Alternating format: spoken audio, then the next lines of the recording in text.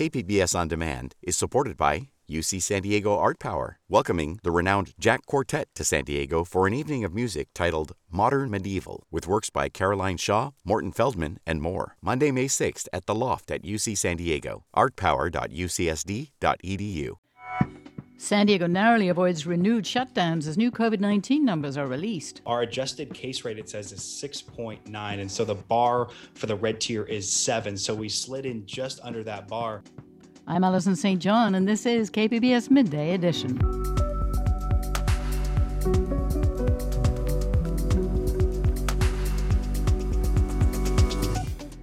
What to make of the CDC's latest vacillation on the role of aerosols in spreading COVID-19? We all agree. It is in the air. We know it is in the air. San Diego's Superior Court is planning to resume jury trials next month, what they're doing to prepare. And George Takei tells us why his book, They Called Us Enemy, is so relevant in today's changing world. That's ahead on KPBS Midday Edition.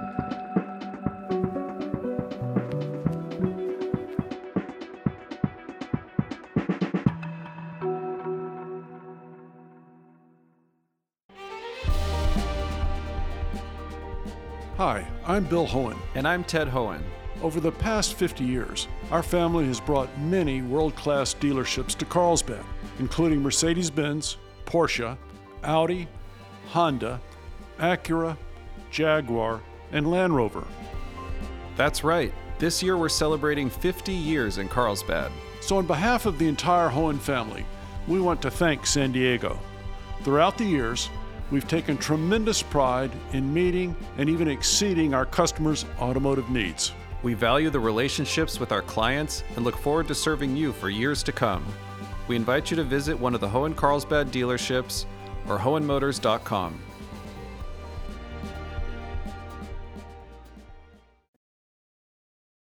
San Diego County is hovering perilously close to the line between the red tier and the purple tier of COVID-19 restrictions. The latest news is that the region has not been moved down into the more restrictive purple tier. But here to bring us up to date on the latest news is KPBS reporter Matt Hoffman. Matt, thank you for joining us. Hey, Allison. So now the San Diego County supervisors met last night, and it does look like San Diego has dodged a bullet. Do we know how close we came to being moved from the red tier down to the purple tier? Well, it looks like we came really, really close, because if you look at the state's website, which was just updated just a few minutes ago, our adjusted case rate, it says, is 6.9. And so the bar for the red tier is 7. So we slid in just under that bar. Now, we had a week where we had 7. Our adjusted case rate was 7.9, that was a week of purple data. But keep in mind, we need 2 weeks of tier data to move tiers. So that's why county officials were thinking with some of these San Diego state cases that we could be moving to that purple tier today, but it looks like we just slid right under the bar, 6.9, whereas you needed a 7.0 or higher to move out of the red tier. Okay. Remind us, what would it have meant if we had dropped to a different tier, and is something that we're trying to avoid in the future? Yeah, if we had dropped to the state's most restrictive tier, we would have seen a clampdown on indoor businesses. So that means everything from nail salons to tattoo shops, massage parlors, restaurants, churches, movie theaters, gyms. They would all have to close down their indoor operations. Now, some places would still be able to stay open, like hair salons and barber shops, indoor retail, and some indoor shopping centers at a very limited capacity. But it would really clamp down on indoor operations and drive a lot of business operations outside, which some business owners are a little wary of, especially as we get toward some expected wet months ahead. Okay, now we know that Los Angeles is already in the purple tier. Do we know how other counties around the state are doing in this latest reassessment of the data? Yeah, so just looking at the state's latest assessment, I mean, Riverside County, they are in the red tier. Orange County is in the red tier. But yeah, you mentioned it above us, Ventura County, LA County, Santa Barbara County, Kern County, all in the purple tier. And then obviously, as you move up to the top, there's a lot more orange. But so we're not completely isolated down here in Southern California as the only county in the red tier. Now, the governor turned down the county's request last week to separate out the COVID cases of San Diego State University students from the overall count. And there's growing concern that the number of students testing positive for COVID could push us into the purple tier. What are the SDSU numbers looking like now? So we know that they have been growing. I mean, right now it's at 880 students, 2 faculty and staff on the main campus. Now it's not growing as fast as it was before, but yeah, you heard county officials saying last week, hey, these cases from SDSU are pushing us over the top. Now SDSU has sort of pushed back on that a little bit, but it really all at this point seems to not matter at all because we've slid under that bar, so to speak, where we're staying in the red tier. And what that could mean for the county, that could mean no legal action from the Board of Supervisors who have been meeting in closed session to discuss what their next steps would be should another round of closures, a third round, be coming for San Diego businesses. Now, one of the supervisors who was most opposed to going to the purple tier is Supervisor Jim Desmond, and he's launching a petition drive today. What effect, if any, could that have? Yeah, so Supervisor Jim Desmond, he is looking to take back local control. Some of his other board colleagues, majority of them actually, have said that they don't want to count these San Diego State cases because they believe it's an isolated population just blocks away from the university, and they think there's been minimal transmission to non-students. So he's advocating for local control. Let the county board make the decisions in terms of reopening. They know the situation on the ground. He was up in North County today basically saying, why should businesses way up here in Carlsbad, Encinitas, have to suffer for an explosion of cases in the college area. So he just wants to take back local control from the state. And it does appear that our Board of Supervisors is somewhat divided on this issue of reopening businesses. Tell us what Supervisor Nathan Fletcher did yesterday. Yeah, we saw him. He was leading a coalition basically saying, hey, look, the state has said that they are not going to knock off these San Diego State cases. They are a part of our community. And he's saying, look, we're not fighting the state. We're fighting coronavirus. And he sort of, says that Supervisor Desmond is misleading people and sort of like preying on their emotions to try to get them fired up about an issue, but he says that they're going after the wrong issue. It shouldn't be fighting the state. It should be, let's work on a long-term plan to keep virus rates transmissions down so that we're not going on this roller coaster ride. This would have been the third closure for restaurants and other indoor businesses. And they say that it's just not sustainable. The food in their walk-in spoils. It's so hard to bring back staff. And they're just, a lot of them probably happy that we're staying in the red tier. Now, a lot of them say 25% capacity for restaurants, 10% for gyms. It's not sustainable, but it's better than nothing. And Matt, when do we run this gauntlet, this data gauntlet, as it were, again? Yeah, so every Tuesday, the state releases its numbers. And keep in mind, we have to have 2 weeks of data to move tiers. So like Dr. Wooten was saying, the county public health officer, we had 1 week of purple tier data last week. And if we had that next week of purple tier data, which came out today, then we would have slid into that purple tier. Restrictions would have come on Friday. So we'll see next Tuesday where we stand, but we have to have 2 straight weeks of data to move tiers. Okay, we've been speaking with KPBS reporter Matt Hoffman. Matt, thanks so much for joining us. Thanks, Allison.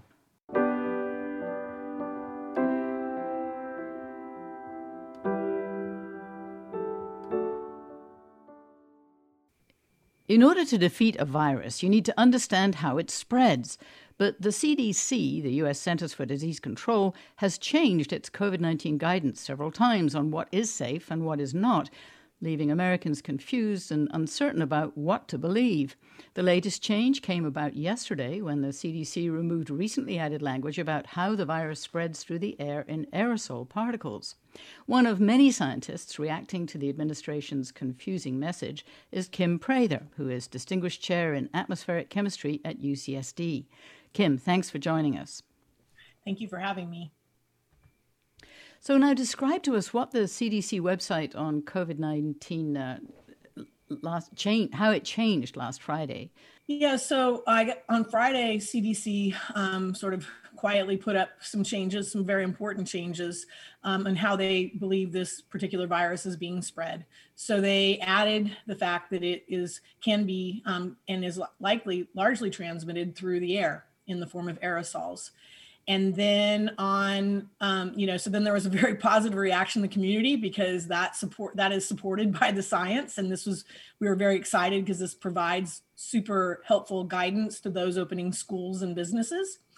And then Monday morning, sort of just as quietly, they took it off and went back to the old guidance, which quite frankly doesn't help as much in providing guidance on how to end this virus. Okay. Can you clarify how aerosols differ from droplets? Sure. So aerosols are really tiny, and they float. They're invisible. You don't see them, and they're so small that when they're released, they're produced in your speech, and when you talk, when you breathe, they just come out. And lots of aerosols come out, and largely for this virus, they come from people who don't know they're sick, and so these will just get in the air and float for hours, and anyone, particularly indoors, can inhale and be potentially infected by these aerosols, whereas droplets are just bigger, much bigger. And when they come out, and they're largely produced in coughs and sneezes, which isn't as much of an issue for this virus, but nevertheless, there's droplets. Those are really big, and those have almost like a cannonball trajectory, right? They come out and they fall to the ground within 6 feet. And so, we don't worry as much about inhaling those as we do the aerosols. So now, in view of the CDC's actions, tell us, what is the scientific evidence that aerosols are a significant mode of transmission? Well, the evidence that's out there, the scientific evidence, which is growing almost daily, all of the studies have detected it only in the aerosols. There isn't that many droplets, as I mentioned, and so it's in the air. The scientists don't question that. We just had a National Academy workshop by distinguished scientists from around the world. We all agree it is in the air. We know it is in the air. And so that is what we need to be out there clearly for public guidance. But do the scientists agree that aerosols are more likely to be the cause of spread than droplets? Yes. I mean, basically, what comes down to one of the big debates, quite honestly, is between different communities that define this sort of arbitrary size of what is an aerosol, what is a droplet. So in this National Academy workshop that we did, we finally defined it very clearly, 100 microns. So that's, anything smaller than that will float in the air. You can inhale it and get infected. Anything bigger than that will settle within 6 feet. And so, basically that you have to sort of touch a surface, right? You're back to contact. Whereas the smaller stuff floats around. So sometimes people will call aerosols droplets, and some people call droplets aerosols. They're all at the end of the day, what matters is that it's in the air and you can inhale it and get sick. Although there does seem to be a difference in the behavior of the aerosols and the droplets. And I wondered if you could answer how the CDC's change affects the idea of whether it's a good idea to wear a mask. So masks work for both droplets and aerosols. So they would argue, and I just heard Dr. Fauci talk this morning, he basically said nothing changes. You still need masks. You still need to be, at least 6 feet apart. The further, the better. You still need good hygiene. Sort of all the things work for droplets or aerosols. Ventilation actually works better for aerosols. There's a little hint that it's aerosols. You want to be in more ventilated places. Things that have better filtration, you can filter them out. So there's extra layers. What I see, I'm helping schools reopen right now and giving them advice. And one of the biggest things that we're protecting against is exposure indoors. So we're suggesting that everybody wears masks indoors all the time. There is no safe social distance, right? So that's one big one. Better ventilation. Open the windows, open the doors. Those will have a tremendous effect on reducing the concentration of aerosols. And they have virtually no effect on the droplets. The droplets just spew out, hit the ground within seconds. So we don't see that big of an effect. But for the aerosols, which we really believe, and it's really been shown so far in many cases, acquire restaurants, bars where people are talking and not wearing masks. That's where we see these big super spreader and cluster events. And those are aerosols without question. Okay, the CDC says it changed the language over the weekend because it had not been properly vetted. What's your assessment of why it changed the language? I don't know until I see how they change. What the changes are. I will tell you that in reading it looked, quite honestly, a bit like a rough draft. So maybe they're just, our hope as scientists is that they're just polishing it more to make it a little clearer for the public, but we will see. I won't be able to know for sure until we see the new version. Okay. Now, you were quoted in the LA Times as suggesting that it was dangerous to go surfing and swimming because of COVID, and even dangerous really to be at the beach. But I don't know if we've seen any data to suggest that surfers are getting sick from COVID. Do you still hold that position? Let's just say that I was misquoted. A comment taken out of context, unfortunately, which basically I'll clarify here. My concern when I saw people at the beach was that people were super crowded at the beach at that time. You know, everybody was too close to each other. They were not social distancing. And that was my concern. I have a separate project in San Diego, actually, in Imperial Beach, that looks at sewage going into the ocean, right? And so we are in the process actively of looking to see which viruses and bacteria make their way into the ocean and into the air. It's a complete, like a research project, you know, still in process. We are looking to see, as I say, which viruses make it their way in. But the beach closures have largely focused on what's in the water. And our question is, which, if any of these viruses and bacteria could get into the air and people could inhale. So that's a totally separate issue. You know, the beach, being outdoors, is one of the safest places you can be. So what should the average citizen do to respond to this ever-changing news? I would hope that the public will continue to trust the scientists that are not influenced by any politics. Masks are really, really important. You know, the guidance that's being given to avoid places right now where the community spread is high, indoor locations are not as safe. I can tell you that as scientists, we haven't flipped our message. We've been speaking with Kim Prather, who's Distinguished Chair of Atmospheric Chemistry at UCSD. Kim, thanks so much for joining us. Thank you for having me.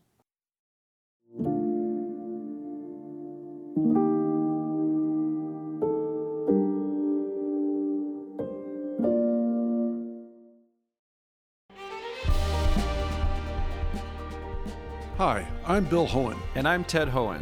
Over the past 50 years, our family has brought many world-class dealerships to Carlsbad, including Mercedes-Benz, Porsche, Audi, Honda, Acura, Jaguar, and Land Rover.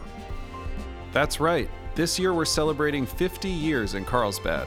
So on behalf of the entire Hohen family, we want to thank San Diego. Throughout the years, we've taken tremendous pride in meeting and even exceeding our customers' automotive needs. We value the relationships with our clients and look forward to serving you for years to come. We invite you to visit one of the Hohen Carlsbad dealerships or hohenmotors.com.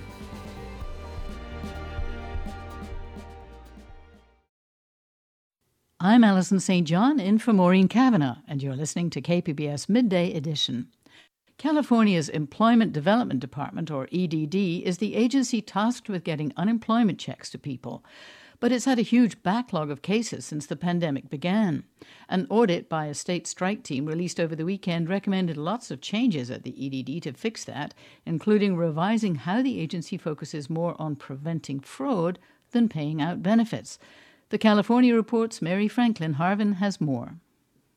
In addition to the technological shortfalls and lack of staffing, the strike team report also highlighted how EDD's priorities have informed its approach, saying the agency's culture must shift from reactivity to rationality as it relates to fraud.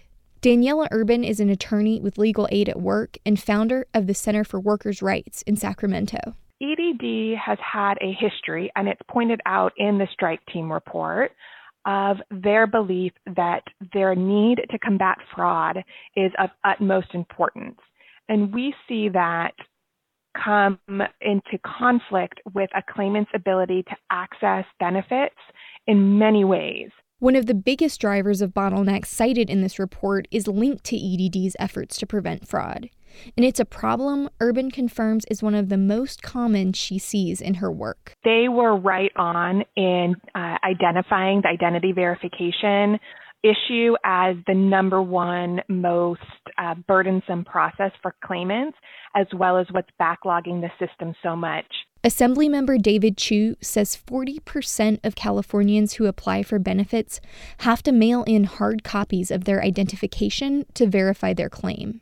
Right now, there's no option for digital uploading. On the one hand, the current identity verification processes have not been able to address existing fraud efforts by sophisticated criminals.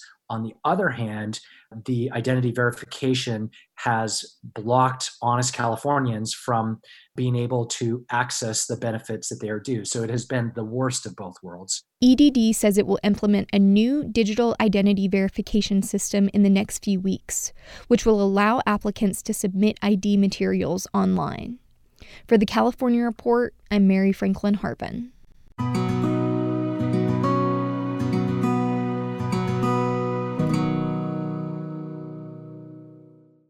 As we gradually discover ways we can live with the COVID-19 virus safely, some things which came to a grinding halt are beginning to start up again. The virus slowed the wheels of justice when San Diego's Superior Court shut down March 17th. Since then, some services have resumed online, but no one has received a jury summons until this month. Next month, jury trials are scheduled to begin again with safety measures in place. And joining us now is Superior Court Presiding Judge Lorna Olksney. Thanks so much for joining us, Judge Olksney. Thank you for having me. So now, court cases were backed up before the COVID-19 virus. How are you doing now? How backed up is the Superior Court as a result of the pandemic? Well, the biggest backlog is in jury trials. We have essentially caught up on all the other kinds of things that we stopped doing in the beginning of the pandemic when we closed the courthouse. And what's been the effect of delaying so many jury trials? What's happened to the people whose cases have been delayed? Well, there's that famous saying, justice delayed is justice denied, and I'm mindful of that. In civil cases, they have just been completely delayed. In criminal cases, some defendants have remained in custody since March 17th. And we were given the authority from the Chief Justice of the California Supreme Court to extend the time for a speedy trial. And we have continued to extend that for serious and violent felons that are alleged to have committed those crimes are still in custody, and everyone else is out. So we have about 300 people in custody awaiting trial, which normally would have already occurred.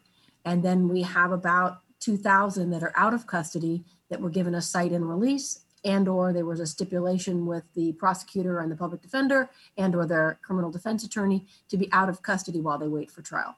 That's pretty daunting backlog, isn't it? How are you going to prioritize the cases as you ease back into doing business?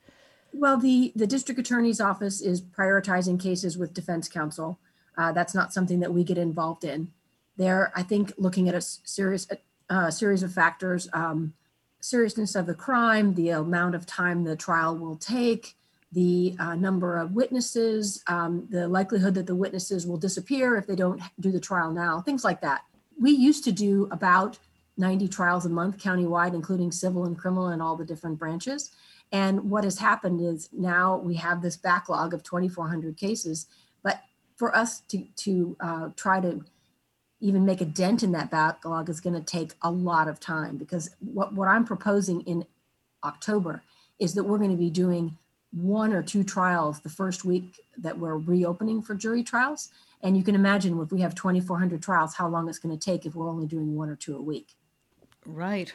So for people who are receiving jury summons this month, for many of them, it might be the first time that they've ventured out into a public space, doing some public service here. What has the court done to make sure that people stay safe on jury? First thing we did was we waited until it was safe to bring people back out of their homes. I didn't want to be in conflict with what the governor and or our local health authorities were saying. Number 2, we're asking folks to be on telephone standby. So when you get a jury summons, you're not automatically going to come to court. You're going to call in and or log in to the court's website to communicate with the court to find out if you have to come. Thirdly, we're going to only be doing this in Central, where we have a very large jury meeting room, and we'll only bring in people, enough people that they can be physically distant 6 feet apart. So approximately 70 people will be brought in on the very first day.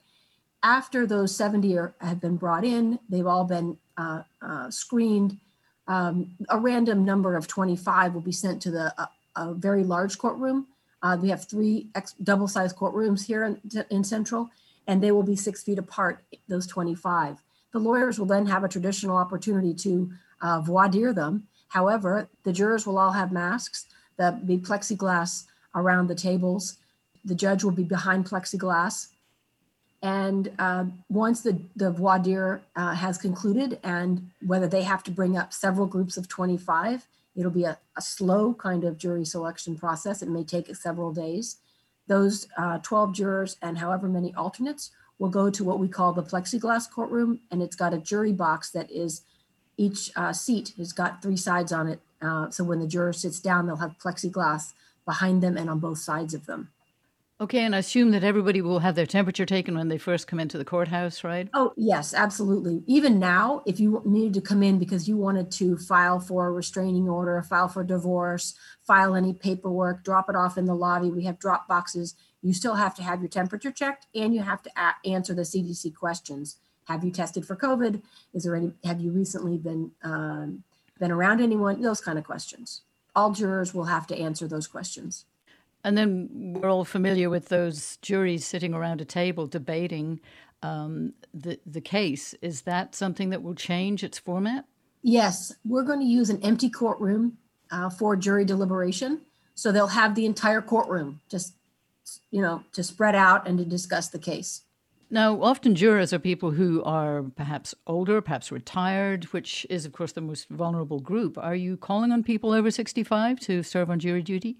The way the random jury selection occurs through the voting rolls and through California driver's license, we can't self-select people that are under 65. So we will send out a regular jury summons to a group of 900 jurors. And if they don't feel safe in coming for any reason, they have a comorbidity, they're over 65, they have small children at home, they're homeschooled, they're taking care of their kids for school, they just don't feel comfortable coming out. I don't want anybody afraid here. I want the folks that want to go to the movies, that want to go to the beach, that feel comfortable using the hand sanitizer, washing their hands and wearing masks, that are willing to do their civic duty and come down and be jurors. If that's not you, you should go online and ask to postpone your service. Are you concerned that you may not get enough jurors? I am. And that's why I'm doing kind of a personal pitch for people that do feel like they can, maybe they've had it and they feel like they can serve now. Maybe they're not in that group of over 65 and they've never done jury service because they had a job that kept them away from doing it. Now maybe they're not working as much. Maybe there's some other reason why they have the ability to serve. And every single person that I've ever spoken to that's gotten to serve, that's gotten to deliberate, has found it to be a very meaningful experience to be a part of this kind of civic duty.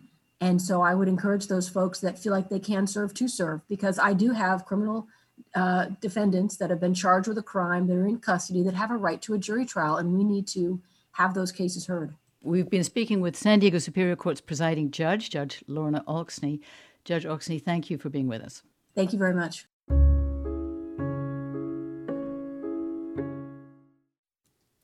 A new bill introduced in Congress would make sexual harassment a crime under military law.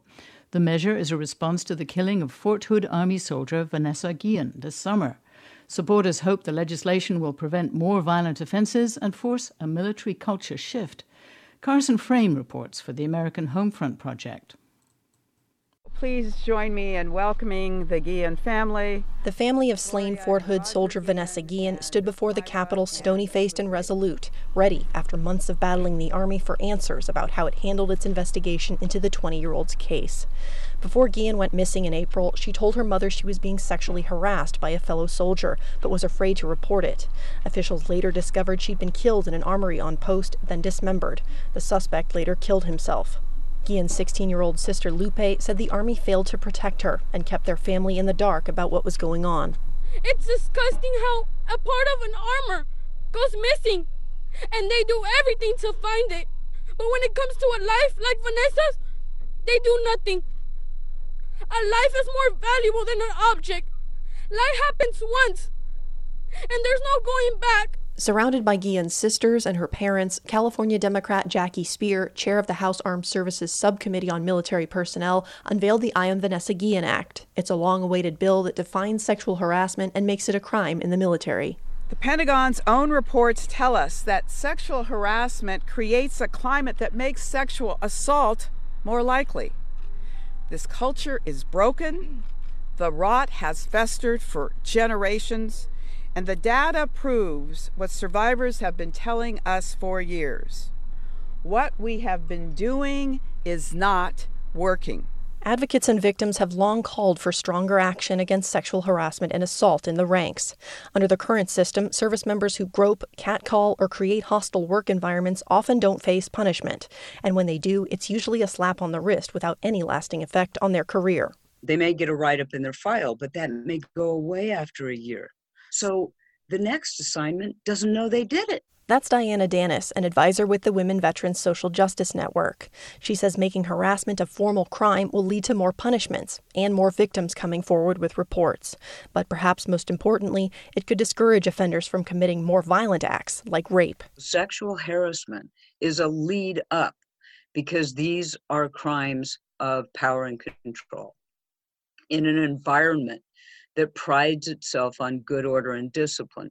And good order and discipline very often takes advantage of vulnerable people between the ages of 18 and 24, which is the predominant age of people in the military. The bill also would take away commanders' authority to make prosecution decisions in cases of sexual harassment and assault. Right now, they have a lot of discretion over how those cases are dealt with. But that can create problems, especially when a victim is abused by someone higher up the chain of command. In a recent Pentagon survey, 64% of women who reported a sexual assault say they faced retaliation or backlash, most often from their superiors. Deshauna Barber is the CEO of Service Women's Action Network. You have, cliques and groups of people that socialize with one another. And sometimes that does include people that's part of the chain of command, or the person that you're actually reporting is your chain of command. And what if it is your commander or the XO of the unit? What if it is your platoon leader, your platoon sergeant? You're reporting to the person that's harassing you. You're reporting to the person that's committing the crime. Under the legislation, sexual harassment and assault complaints would go before each service's chief prosecutor for review. And in the future, each military branch would be required to create a special legal office for handling and investigating those crimes. It's the latest in a long line of bills to try to change the military's legal structure. But as recently as July, military brass have pushed back, arguing for the integrity of the chain of command. This is Carson Frame reporting. This story was produced by the American Homefront Project, a public media collaboration that reports on American military life and veterans. Funding comes from the Corporation for Public Broadcasting.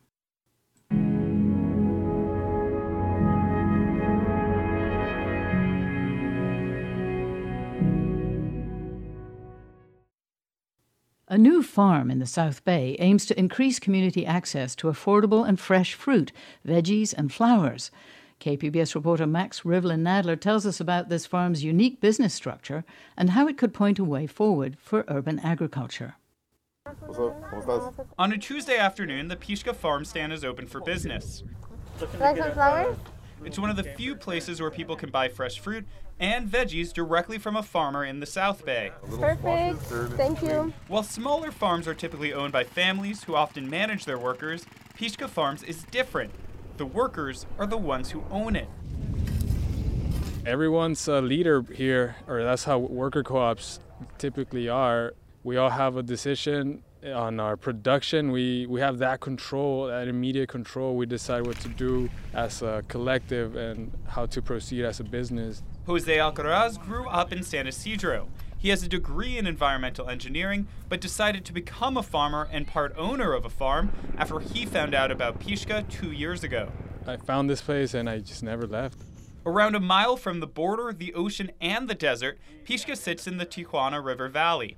The year-round growing season means farmers can pack in a lot of produce inside its small footprint and experiment with what will flourish and what won't. This is where we do all our seedlings. We got some beets, some fennel. Leonard Vargas is a third-generation farmer in Southern California. Vargas started the farm in 2017 with the idea of making fresher food available to communities that lack access to it. Really, one of the things that we wanted to do was start to provide vegetables to some of those communities that are in food deserts. This gives us kind of a real close proximity to that, so we can start to move that into those communities, particularly in the South Bay, seems to be struggling with that. Shortly after Vargas began leasing the land from the county, he was joined by Cristina Juarez, who's from Tijuana. The farm, like the surrounding area, is bilingual. Together, they realized that a workers' cooperative was the best way forward for the farm. Creo que se puede hacer un trabajo con más corazón. She said, I believe you could do work with more heart, when you feel equal to the other person, when you don't expect orders from them, when you feel like they won't scold you because something is different. And so you're putting your heart and your soul and your knowledge into something. But it hasn't been easy. With 4 worker owners, they're just beginning to pay themselves minimum wage. And nature hasn't exactly been cooperating. When the Tijuana River Valley floods, all the produce it touches has to be thrown out. We had a little flood that came through here early December of last year and took out all our vegetable crops. So Pishka had to get creative. So at that point, we decided to go ahead and add cut flowers to our mix so that we could be more sustainable in case of anything else that came along like that, because we are in a floodplain. And then we found that people really liked them, and so we continued to grow them and keep them in our mix. They now sell their flowers at the farm stand and at shops like Gem Coffee in City Heights. Do you have a bag? The newest worker owner, Eric Rodriguez, also grew up in South San Diego. He was furloughed from his longtime job at the beginning of the pandemic. He started helping with Pishka and, like Jose, soon couldn't bring himself to leave. For him, connecting the community to agriculture is a huge part of what Pishka does. They sell and give away saplings for people to plant in their home gardens. A child came and bought a pepper plant, and then he came back like every week showing me the progress of his pepper plant. And then finally, when he harvested the pepper plant, he ate it. And I was just, I was just like so into it, and that he was so into it. Pishka, whose farm stand is open Tuesday, Friday, and Saturday afternoons in the South Bay, is hoping to kick off a local urban farming movement following the worker cooperative model, especially among people of color. We're an example to other POC that they can be part of a business and part of an industry, because whether we want to or not, we're still part of the system, but in our own way, with our ownership, and it feels really good. And I feel a lot more people, more farmers should definitely feel that. Max Nadler, KPBS News.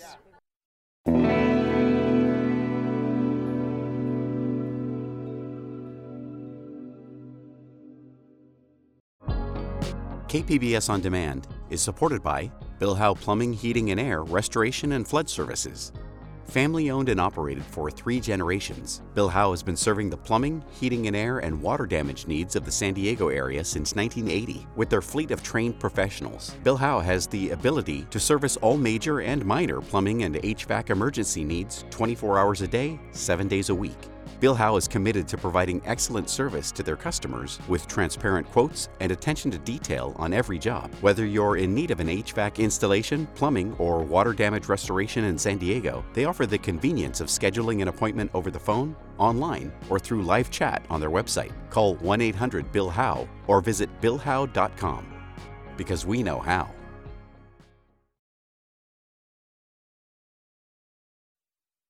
I'm Alison St. John, in for Maureen Kavanagh, and you're listening to KPBS Midday Edition. He's famous for his role as Lieutenant Sulu in the iconic Star Trek series, but George Takei has been on a mission to educate the world about the incarceration of Japanese Americans by the U.S. government during World War II. His graphic novel, They Called Us Enemy, tells the story of his childhood imprisoned in an American concentration camp. The book has been chosen as this year's KPBS One Book, One San Diego selection. And George Takei joins us now. Welcome to Midday, George. Well, thank you very much. I love the name that you have for this program. One Book, One San Diego. One San Diego suggests the whole city coming together. It's a diverse city. It's a military city, and it's a tourist city.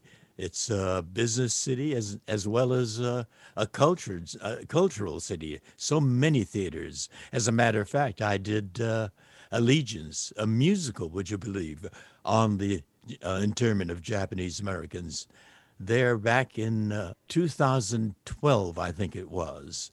in San Diego at the wonderful Old Globe Theater. How do you feel about having San Diegans come together in this one book program to read your personal story? Well, it's that coming together part that I am really struck by, because the story I tell in They Called Us Enemy is one where the polar opposite happened. Japanese Americans are a small part of the United States, certainly much more significant on the West Coast, but it was a time when the whole nation was terrorized by the bombing of Pearl Harbor. And we Japanese Americans happened to look exactly like the people that bombed Pearl Harbor. We had nothing to do with it. We're Americans, but we looked like them. We're the descendants of the immigrant generation that came here from Japan. And overnight, this country looked at us with suspicion and fear and outright hatred, simply because of the way we looked. The reaction was to imprison thousands of Asian Americans. So Japanese Not Americans... Asian Americans, no. Specifically Japanese Americans and Chinese Americans, because they looked like us, were forced to wear buttons that said, "I am Chinese." And so that kind of terror swept through this country, and every legislative body in this country, from city councils to state legislatures to the United States Congress. We had a attorney general here in California, the top lawyer, who was to eventually become a historic figure as the Chief Justice of the United States. But at that time, as the Attorney General, he had his eyes set on the governor's seat. He found that the single most unifying political issue was the lock up the Japs issue. George, what do you remember the most about your personal experience in the camp? My personal experience. I just celebrated my 5th birthday, April 20th, 1942, and I'll never be able to forget that morning. My parents got us up very early that morning. My brother Henry and I were in the same bedroom. Our baby sister Nancy was an infant, and she was in a crib in my parents' bedroom. And we were dressed hurriedly, and my father told my brother and me to wait in the living room while our parents did some last-minute packing back in the bedroom. And so the two of us, my brother and I, were just gazing out from the front window out onto the neighborhood. And suddenly, we saw 2 soldiers marching up our driveway. They carried rifles with shiny bayonets on it. And just that sight was scary. They stomped up the front porch and with their fists began pounding on the front door. It felt like the walls were trembling. My father came rushing out of the bedroom and answered the door, and literally at gunpoint, we were ordered out of our home. My father gave my brother and me little boxes that my parents had prepared, and we followed him out onto the driveway and stood there waiting for our mother to come out.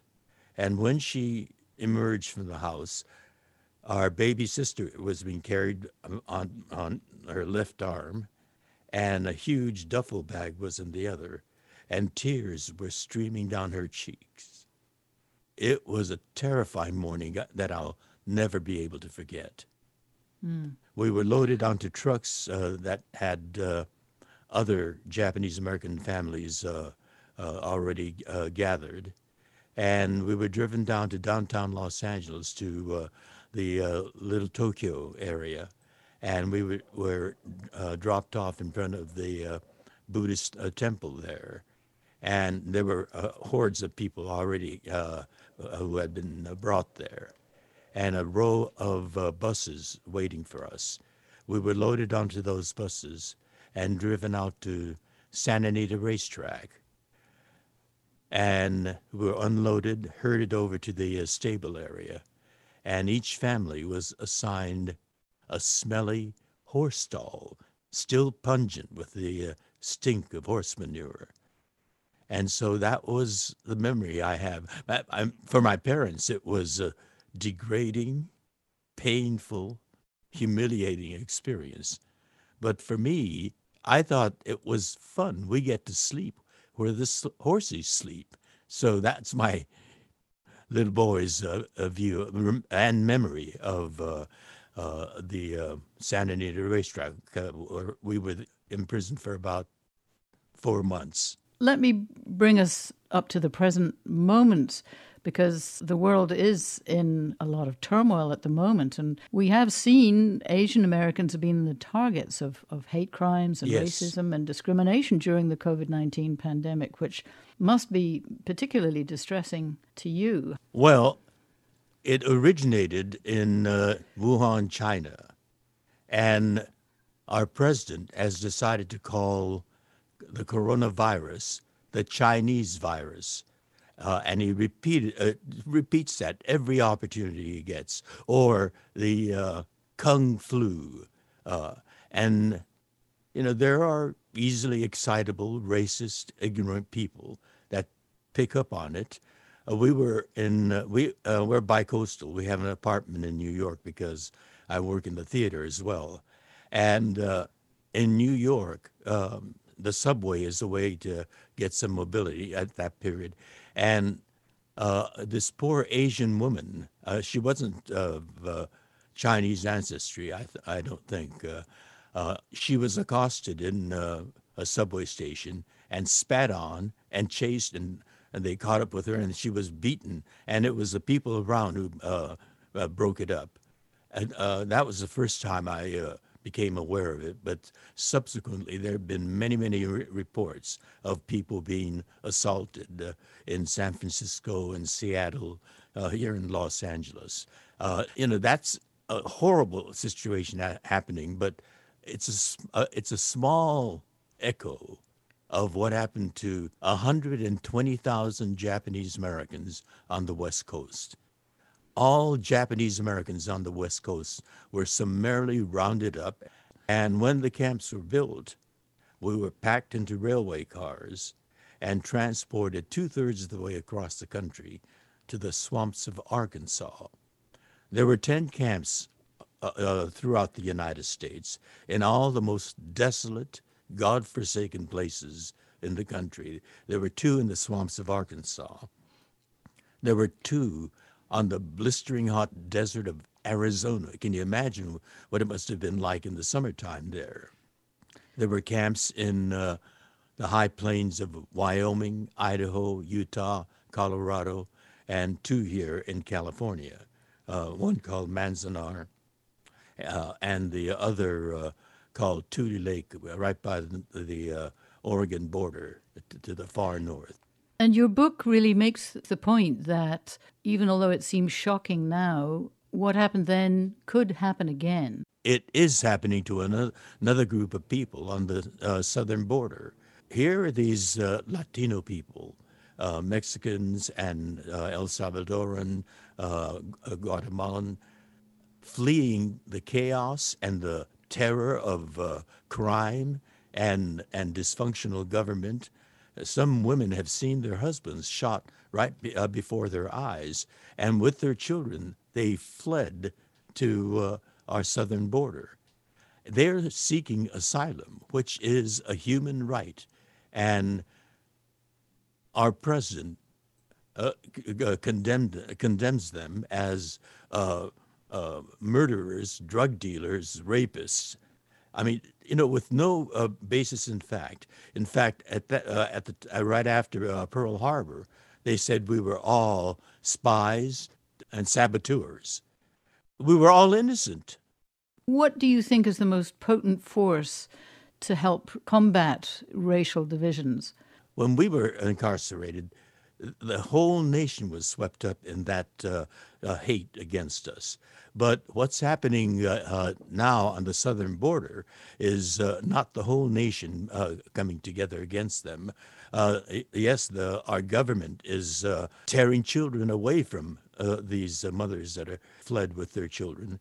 But there are those of us who are working against that kind of outrage. These are people who are asking for asylum. They're entitled to it.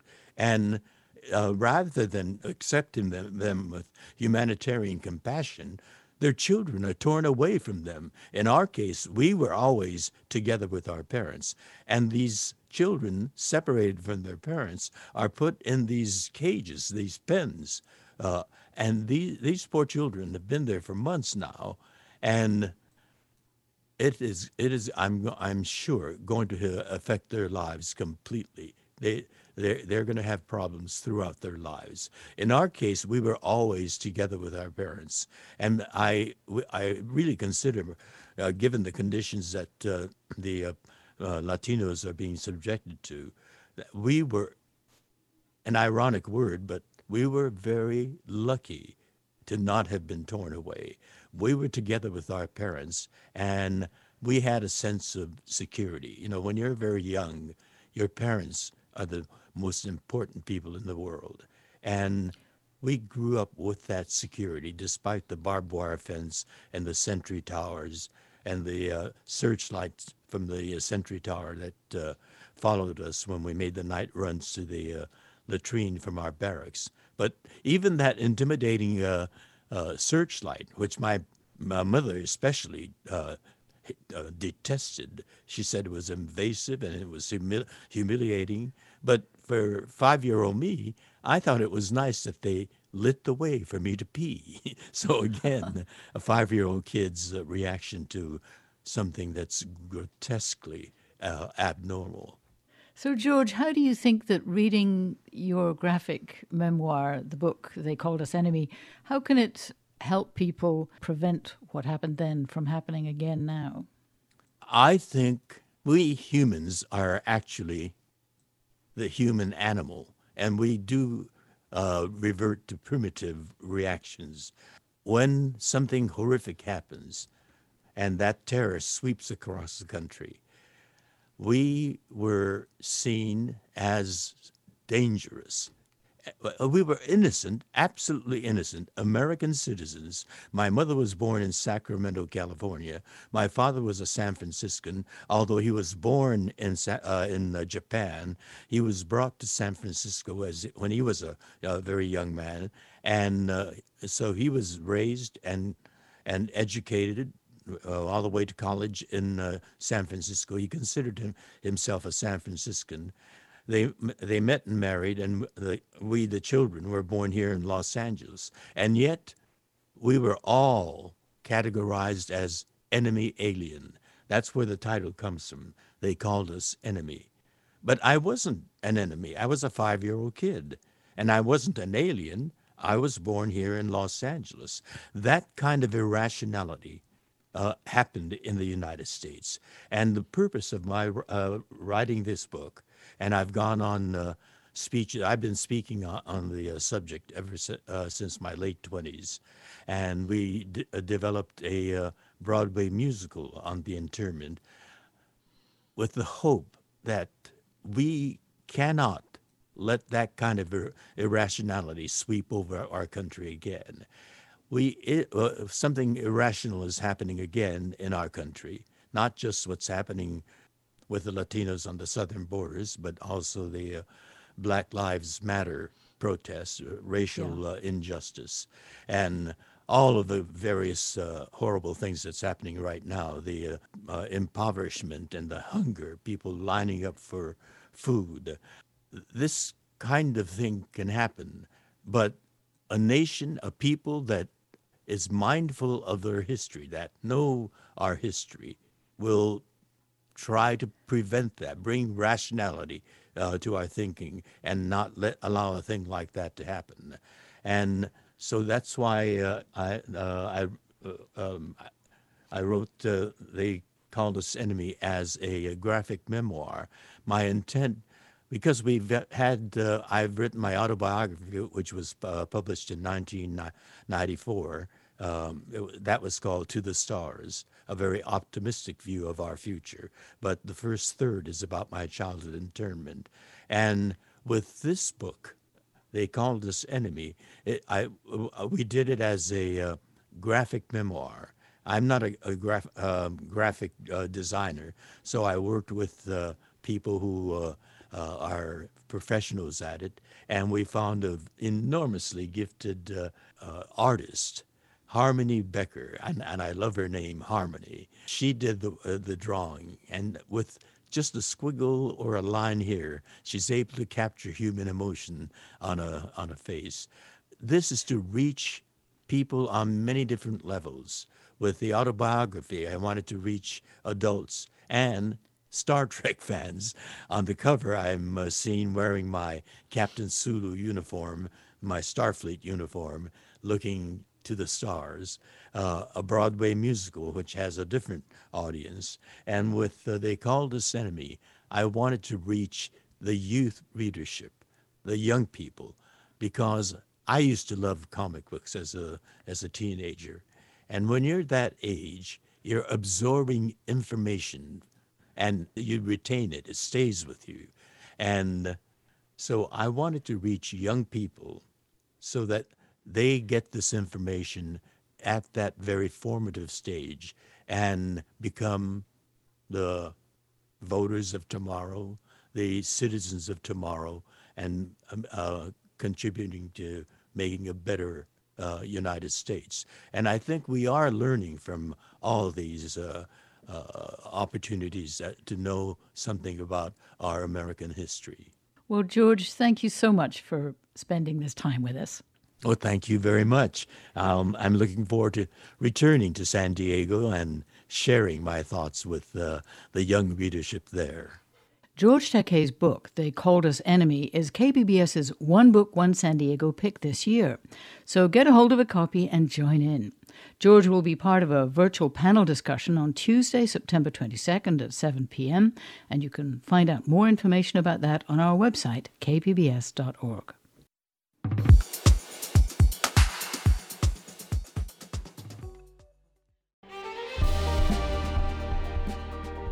Hi, I'm Bill Hohen. And I'm Ted Hohen. Over the past 50 years, our family has brought many world-class dealerships to Carlsbad, including Mercedes-Benz, Porsche, Audi, Honda, Acura, Jaguar, and Land Rover. That's right. This year we're celebrating 50 years in Carlsbad. So on behalf of the entire Hohen family, we want to thank San Diego. Throughout the years, we've taken tremendous pride in meeting and even exceeding our customers' automotive needs. We value the relationships with our clients and look forward to serving you for years to come. We invite you to visit one of the Hohen Carlsbad dealerships or hohenmotors.com.